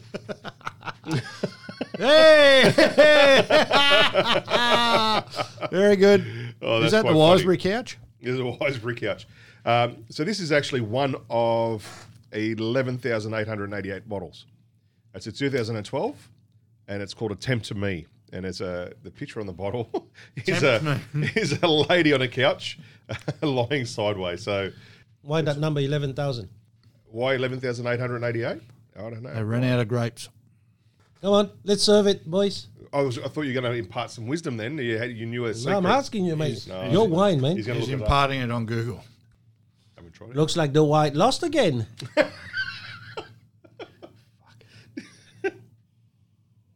Oh, nice. It is nice. Okay, it's nice. Had the bouquet. Maybe I should have left that at home. Oh, wow. Okay. Good. Hard wine to pick today. We met a few people, opportunity-wise, on the weekend. Spencer, he'd come from Canada. I really like it. Zara had come from, she'd studied for about 5 uni degrees, hadn't finished any of them, and found Yeah, a but calling he- as a... Mate, can you blame her? This girl is grabbing opportunities after opportunities. No, it's not after. them. We're talking about it, and she's one of those that's grabbing That's us. opportunities one after another. Yeah, no, I'm not blaming her. I'm saying we met No, some of I those know, but people on from the the weekend. on the outside, some people would have gone, "Oh shit, she Stick didn't to even one. What are you doing? Yeah. She didn't even finish one." Should you finish a degree and then say no to it and walk away from it and say, "Oh, I'll complete it"? If you have figured out or something in your heart is not clicking with it, and you walk away faster than having to finish it, I mean, which one is better? This coming from a man who walked away from medicine. Medicine, 2 years. Yeah, me I too. couldn't, could have been a stand doctor. blood, mate. I couldn't stand blood. I want to work on people without syringes, and one day it's going to happen, then I'll go back. In taking all those advantages, people, especially I would say this Zara that you're speaking to, is quite young. No, Zara is the waitress in the Hunter Valley who works for Morgan. She would have been quite young. Oh, yes. She's probably 25, 26. So it might take her a few years to find her feet and what she actually wants to do. I think she's found it. She found it. She's now running the weddings and She's the found it. functions. So and functions coordinator, and she's loving it. very, very good, mate. There you go. Very, very good. Offered her a job. No good. Spencer, he'd come from Canada. Yeah. Well, initially, he said, I'm doing my first dalliance into wines, but he'd been there 4 years. His first what? A dalliance. The first... you wouldn't know because you don't take any risks. His first interaction with... his first dipping the toe in the water with He wine. couldn't give a shit Did about he? what he just said. What he put in brackets. And he said that with a straight face too. He did. No, you did, not Yeah. he. So what is it that you have against him, man? I don't have anything against him. Okay. I'd love having the same conversation for 3 years and it going nowhere. What's that conversation, Kim? The conversation about where you'd really like to do your own thing, but you won't do your own thing. But he's content. Is he? This is a bit odd. This is a bit where my empathy runs out. Listen, That's- everyone's got a dream. I mean, I love to be president of America and kick the shit out of Donald Trump, but I'm not born in America. I wasn't using Chris as any examples before, but where we talked about my empathy, and that's where I struggle. My empathy runs out after having the same with my other mate. It's 5 years. So if you're going to complain for 5 years, and I don't say you as in you, or if you as in the person, is going to complain for 5 years about the same thing and not do anything about it when the opportunity has been rammed down your throat 100 times, Yeah. I know I can't help you. Even to the point where my mate, who now looks like he might do something with us, he tried to talk to me about it the other day. I said, mate, I don't want to talk about it. I just want to have a beer with you because the conversation's going to go nowhere. You're not going to do it. I'm done talking about the same thing. Let's just have a beer because you can't keep having the conversation. So it's not having anything against Chris. It's just we've had a same conversation multiple times over many years. That's the topic we're on today. No, but I think it's also a very good topic. I didn't know we were going to go there, but it's a very good one to have because what do you do? Do you push a guy who was having a dream to do it, but he's just entertaining it and he's just content with this life because he's found nirvana? Yeah, no, you don't push it. What do you do? That's a jealousy, not a jealousy thing. I'm jealous. If someone's content and found nirvana, stay there, bro. Stay there. But you're not content and found nirvana if you're complaining every 5 seconds about your nirvana. Yeah, All right, that's the point. I understand. If someone's got no complaints in the world and nothing they'd change, completely happy. Let's sit there and have a beer. But if you're going to talk about it, complain about it, let it upset you, let it stress you, let it disappoint you, then change it, or we can't keep having the same conversation for 5 years. That's my fair point. call. And anyone who says they're content but then does the other, complains about it, whinges about it, carries on about it, isn't content, and then there's only so much you can do. And that's where I said to you the other day, it's above my pay grade now because I can't do, in a cold black and white sense, I've shown the figures. In a, mate, let me help you sense, I've done that. I've done everything I know how to do. Yeah. So in the end, it's, shut up, mate, I just want to have a beer because you're not going to do it. We've been talking about the same thing, and that might be Is your mate in real estate? No, he's the number one sales person for a major car company in Australia. Okay. Gets paid. But fuck hold all. on. You have lost a very big battle in the wine contest. Wine, fuck off. No. Hey, I'm talking about something serious here. Yeah, I can And tell. the only reason you lost was that you opened the bottle 20 years too soon. 20 years too soon. Yeah. Okay. So if you lost 20 years too soon, could it be that you tried on your friend 20 years too soon? Yeah. Then why would you be impatient? The mistake is No, yours. No. The mistake should not be on him. The mistake is yours. You have tried to convince him 20 years too early. No. We need to wait until he's 59 before he starts.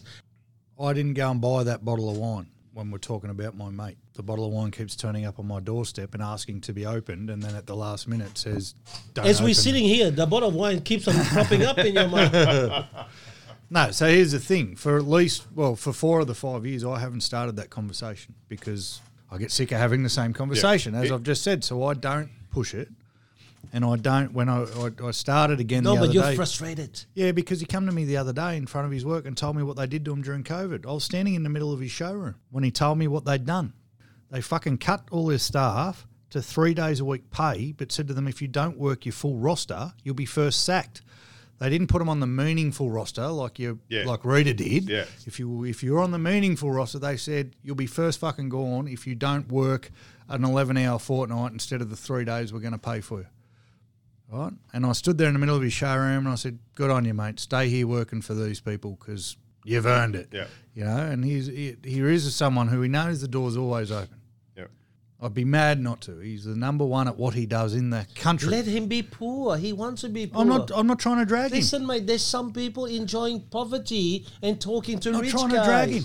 Eh? Not trying to drag him. When was the last time I told you but should open your own office? why are you frustrated? Because we're talking about the difference between insecurity and opportunity and Or how people can... or are you frustrated because he's really one of your best mate and you want the best for his life, you want the best for him, and he can't see it? Yeah, I think Cam can see the potential in this guy. Yeah. He can't see it himself. Yeah, but it doesn't... You're talking like it keeps me up at night. It doesn't, because whatever will be, will be. And the reason... Whatever will be, will be. You that asked me... talks like you are a freaking... the man who is instigate the best in life for people. I can't drag someone kicking and screaming. No, you can't open a bottle before it's due. So I've stopped. I stopped trying to open that bottle 4 years ago. But you're frustrated.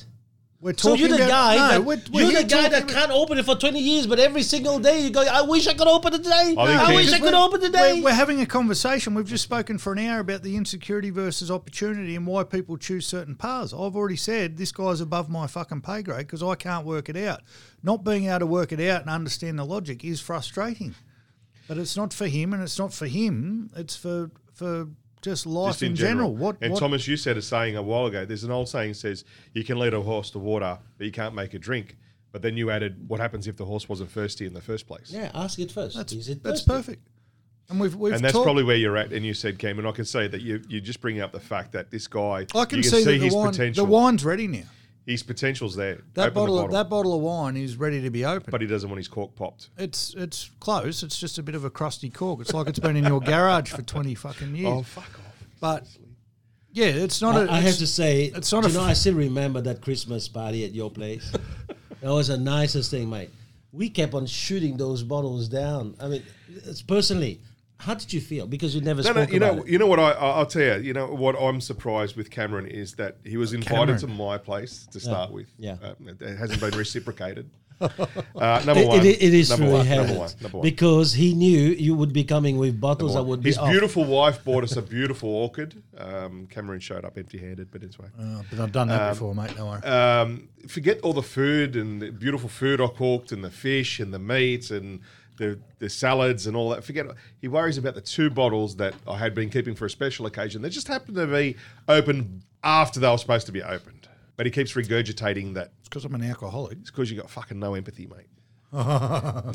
Is it no empathy? Is it no empathy? Really? No, mate. He's competitive, man. Rubbish. This dude will say anything, even dump anyone he knows with lies because they secret lies, right? Just to win a point, mate. This dude would do Here we go. anything. Simple question. Yeah. Here we Cameron, go. do you like this red? Yes. Come from my garage, mate. Yeah. Simple question. And I wasn't going to tell anyone until you Chris, fucking said that. simple question. Were the wines you dished up at your place that time rubbish? 2 of them, yes. Were some of the Chardonnays... Not this one. Were some of the Chardonnays piss brown? There's no question, yes. Yes. I So that's wasn't all. arguing. But to regurgitate the same shit and chew it again and then again and the joke is old, man. You got to get some new pretty sure material. he brought it you up know where over you there. get some new material? Well, it's much like If you your invite me to complaints. your for- house. it's much Oh, hang like, on, that hasn't happened yet. Much Sorry, like your hang on, wait. complaints for the last 3 years. I'm saying, get When some was the last fucking time I new complained to material. you? Yeah, because you've finally When was heard. the last time? You finally When learned was the last lesson. time? So that's true. When were you It would have been 2 invited? years ago, mate, since the last time. What do you mean? That's where the frustration comes from, mate. When not No, because it's I true, can't. but it's true now. You haven't invited him to I your did. place. No, we had. We call each other's mate, but when was the last time? Everyone Sorry, was Listen, I anyone- keep inviting all of you to Everyone my was place. Mate, you guys have been more to my place than there's freaking tickets on the train. Everyone was invited. So The first COVID lockdown shut down our party, remember? We were all coming. You cancelled that. You better cancel. You better cancel. I'm not cancelling. You better cancel. I'm not cancelling. You better cancel. I'm not cancelling. I cancel. See, he cancelled it. I knew he was going to do that. That's how that fucking conversation went for a week. So, don't worry. The frustration comes Listen. because the complaints keep coming. So with my listen, mate, I still have free tickets to South Sydney. There's a race. I think it's the Everest this weekend in Randwick. Race I still day. have tickets, but I'm not going. A few days ago we had to cancel. Mate, with what's happening here, I am not going to contribute to a percentage rise in mask wearing. it's all right, mate. Souths aren't going that well, so we've wasted our sponsorship dollars there. No, we have not wasted. No, I don't think we have Should have wasted. sponsored Manly. They're going heaps better. Oh, football this season altogether is a bit of a strange It's a one. bit of Anyway. a joke. Anyway, if I would never sponsor a bunch of whatever. Okay. You don't did. say it. No, I didn't. You did. No. I don't hold the checkbook, so I don't know what to do about that. That made it paid for. I still paid for itself. I got 5 minutes with Wayne Bennett. That was So enough. for the moment, here's the thing. Out of the three of us, Cameron always looks at opportunities in things. I have learned to look at opportunities, even though my makeup drives me to always look as insecurity first. You seem to have more insecurity than the two of us. The Absolutely. Three. Yeah. No question. So may I ask you, this last year, because we've been doing it for a year, has your insecurity moved up a little bit, one notch or not? It's decreased rather than increased. Hold on. So your insecurity has decreased? Decreased. Yeah, your insecurity has decreased. Decreased. Oh, that's nice. That's nice. So what it shows is Because that I know my wine is association. better than Cameron's, but anyway, so. Ah, look, what, you got nothing to say now. I'm looking at that shirt that's struggling to survive under the pressure that I'm sorry, is Slim. coming from Keep within, speaking. mate. But Hot, kettle, black. he was trying to, don't change the subject. right. So here's his insecurity because you've asked him a serious No, question. just want to bring it back to you. No, but now that you But you talk know, about shirts, my can you picture the Michelin Man? You've got two of them. Right. Can you picture the Michelin Man in a Radical's car? Right? Can you now then can you That picture fucker was never going to flip over, bro. I had that nailed. can you picture the Michelin Man with his elbow in the lung of his instructor? All I've got in my head, I don't know if you've seen the movie The Nutty Professor, when Eddie Murphy turns fat inside the Dodge Charger.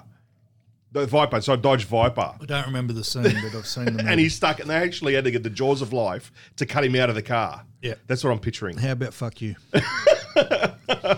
Flowers and dinner first. No, I have to say we Back were to not, Mr. Insecure over So, here. yes, no, my insecurity has decreased. And bringing it back to How do you a know? conversation How do you that- know? I'm interested. Legitimate question. That's good. I probably toyed with the idea a lot more than I have previously and done more about it than I have previously. Oh, that's nice. So it looks like association has helped. Yeah, absolutely. Absolutely. Fucking Do you bash say him that into- association is the thing, or was there other thing in play? No, it wouldn't be only association because, I mean, I've been privy to conversations where I think, well, fuck, I don't want to be in that position. But by the same token, there's other parts of it that I think I can do. What's your very biggest well. block for you? So Losing what I have okay, and for who I have it for. okay. And that's why the question Thomas asked me that was so hard-hitting was, if there was no one else involved in the decision, what would the decision be? And it was, it's an easy answer, a very, very easy answer. It's not even I have to think about it, easy answer. But because there's others in play. So let's break it and- down though. Are you making $1 million? No, but definitely not. No, definitely not. But we've got a nice little nest egg behind But us. first he has to go to work, man. For properties, we've got we've got some things behind us that trying to set up the kids and ourselves for our future. And I'm probably doing exactly what my dad did when he come from nothing, when he come to Australia. So I'm doing that same. So how much are you expecting it to cost you? What do you mean by that? I don't understand. Well, you're saying you've got To a nest set- egg behind you, which Well, you're to set saying up. you'll risk losing your nest egg. So how much? Now, when I say do you nest think- egg, I'm talking about like investments and so forth. Yeah, But so how much are you thinking? What are you thinking you're going to have to spend to do something? Okay, how much money do I have to open my own business? Yes. Without a rent roll behind me? Yeah. $100,000 for the first 12 months minimum. Why? That's, you asked me, I don't know why. That's the figures that I come to mind. All right, so let's go with 100,000. It's not, but let's go with 100,000. Yeah. If you lose $100,000, Yeah. is your nest egg all your investments and your kids in home? No, and I know the logic behind it, no. No. So that's And then what it I'm comes asking. down to... So what was that answer again? Yeah. No. No, they're not. They're not. So if you lose $100,000, you're still okay. things would have to change. No, Things- but you have to understand this. I know Chris. We've been mates for quite a That's while. what I'm trying to And- break and it his down. problem is not that. His problem is the guilt that he has lost $100,000 to Yeah. the family inheritance and the piggy bank. That hurts him. Okay, so your own guilt. As you know, would your, I've would had a your business wife hold it before. against you? No, definitely not. She supports me. She goes, Right. just go and open it. If you want to open it, go and open a business. Right. She's outrightly So said the to guilt is your own. me, and you used the word about Crystal before was effaced. No, she's a saint. A saint. No, no. There's a word that someone, a wife that will back you 100%. She's 100% behind me, and so are the kids. So it's your own guilt. Absolutely, it's Right. me stopping me. No, There's that's no I'm, question. I'm mate. not. Yeah. Not even having a shot at you. No, I'm trying I- to break it down. Mate, I've had more probably self-talk and self-analysis of why I haven't and why I don't, or why would I, in the last 18 months than I probably ever have. And this is probably a carry on conversation. open for 25 grand. Whether that's information that should be shared on here or not, I don't know. But Yeah, anyone who's thinking about doing it, who thinks they need fucking $5 million behind, Yeah. carry on open for 25 grand was profitable within 3 months. However, the 25 grand physically can translate into 25 million in someone's head. Yes, yeah, that's sort of this is where the sums. So 100 grand is wrong because that tells you got to pay yourself 100 grand for the year and not sell a house. No, right? that's not. Yeah, okay, but that's Right. not the mathematics in my head. But okay, But yeah, Yeah. right. So one, your figures are wrong, feeding you that story, which is blowing the story up way bigger than it has to be. yeah, You've got guilt for doing the wrong thing by your family, even though your family's saying go for it. So Yeah. that doesn't compute. Yeah. So your 1 + 1's equaling 475.3 I'll get you. instead of 2. So Yeah. this is And it comes back also. This to is what why you we're said having this before. podcast to analyse this because 100%, mate. I don't get it. And it's easy to sit here and say, Wayne Dwyer said, looking at your future is like watching the wake No, in I'm a not boat. pulling out any No, quotes. I'm pulling it out, and I'll explain to you why in a minute. How you said before, look at your wake, the boat, The wake behind the boat right, is nothing else but the past. right. You must look forward. In the past, I've had a business that put us in the hole by almost $100,000, and I still am upset with myself that I did that. I know my wife doesn't have any angst about that. I know for a fact, but that doesn't mean I've sort of forgiven myself for So that. don't sprout the figures here, but think about how much you would have to suck given your current position, to put yourself 100 grand in the hole? Because in the hole is being 100 grand, not losing 100 grand. It's being 100 grand in debt. Yeah. That's 100 grand in the red. Yeah, so yeah. without giving away, think about it like that, mate. Yeah. To put yourself in that And then- position, and then it comes how much back- would you have to suck at real estate? and then it comes back Seriously. to your own self-belief. And then it comes Well, back how to much your own do you self-belief. suck at real estate? Well, I don't believe I do. I don't believe I do suck Well, you at real do, estate. because you're thinking you're going to end up 100 grand in the hole, which means losing a way more than 100 grand. I'm with you, mate. I'm with you. You're not And with me. I know. I understand what you're saying is what I'm getting at, mate. But it's, we're built differently, Cam. I'm not doubting it. And, for myself, those thoughts in my head are analysed So differently. how than many they are- people are missing great opportunities out there? How many people out there are missing great opportunities because of, one, the wrong maths, right? On a very basic level, the figures are wrong. The guy we sat with had his figures all wrong. Well, no, actually, he had them right. He told me what it would probably cost to run a couple of offices. He was pretty close. But you're saying 100 grand, which is miles off. Percentage terms, you're 80% off, right? How many people, one, start with the wrong facts and figures in their head, which then leads to the horrible story, and then if you have any inkling of self-doubt or any anxiety, of course you're not going to fucking do it because your maths is wrong to start with. So maybe the first part of it is, one, you have to be open to an opportunity, but if you are open to an opportunity, look at things as they are, not worse than they are. Yeah. Yeah, look at And the make them actual better than they are. No, well, look at the actual figures. Yeah. I've gone to the degree of, so I've been speaking to people about possibly buying rent rolls and so forth. So I've got people working on finances and just in my mind working things from behind the scenes forward. Is my maths wrong and can I do it better? Absolutely.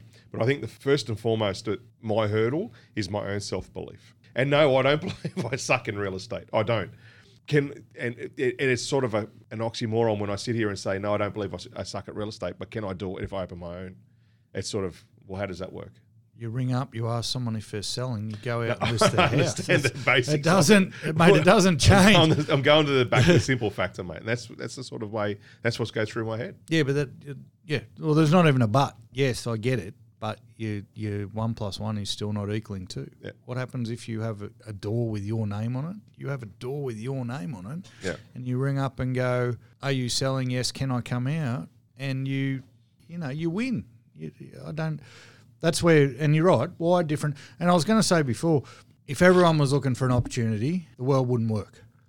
Because there are meant to be There's cheaps and Indians. employees There's and simple as they're that. meant to be employers. There's entrepreneurs and there's the grinders. That I'll go a little bit deeper, and this is where, Cam, I'll get a little bit caught up as well. I'll tell you, and I don't know if this is a cop-out, and I've had this conversation with Guaranteed to Thomas be a as well. cop-out. And no, it may well and truly be, mate. No, it may. it with that.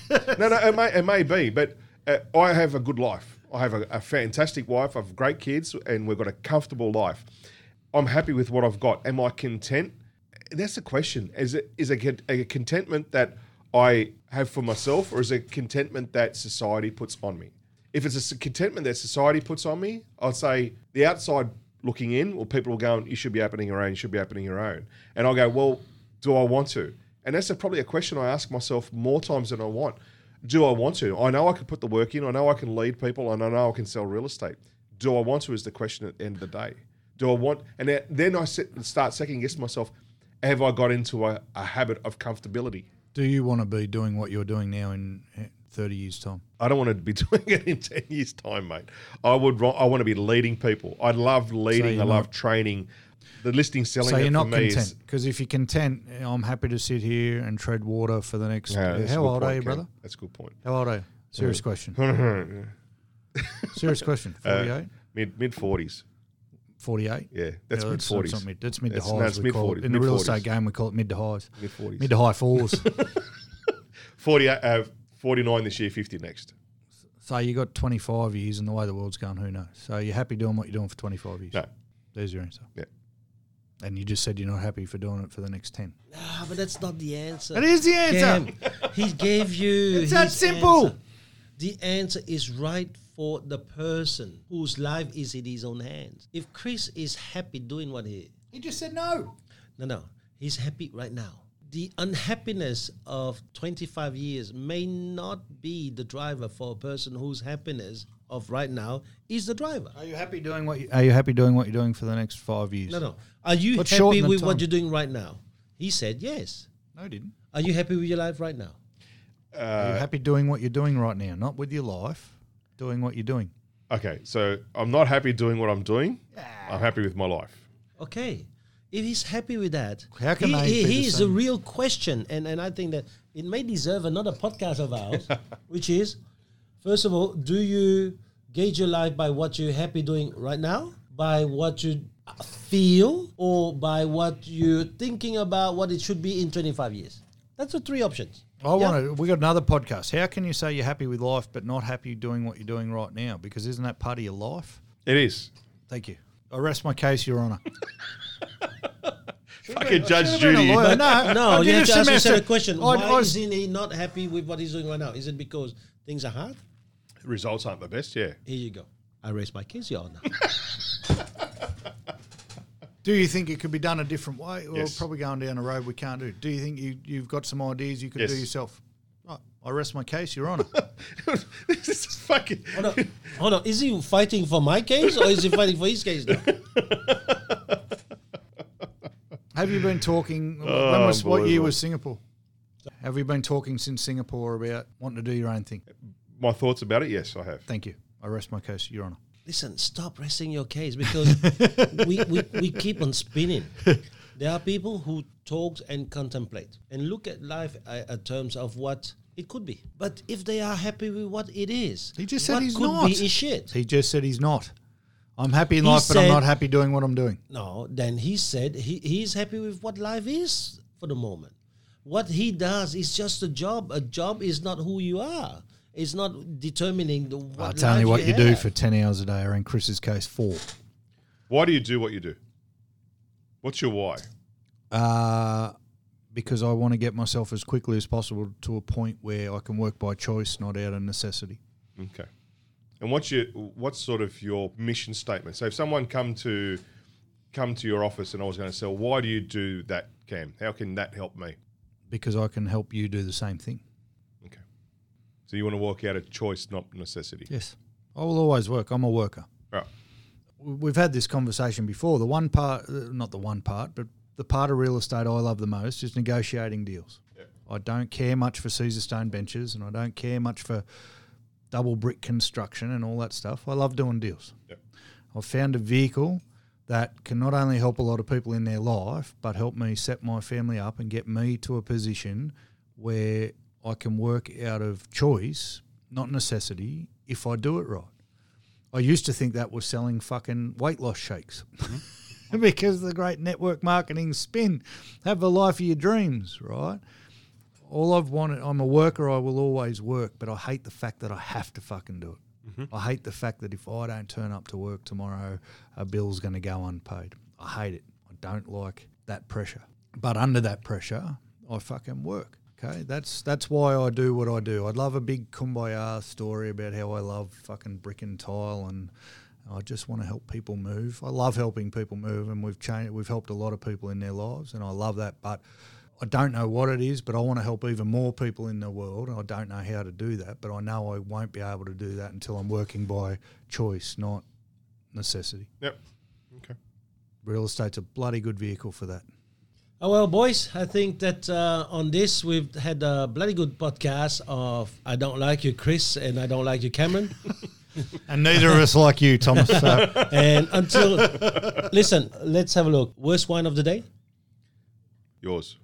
Mine's worst No, wine. I wouldn't. I'd say mine. Cam's. I think Yours? Cam. I think Cam's. Cam's was better. I think Cam's took it. So this week, see, he lost.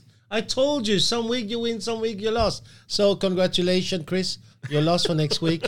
And until then, see you guys. Brother. See you guys. See you later.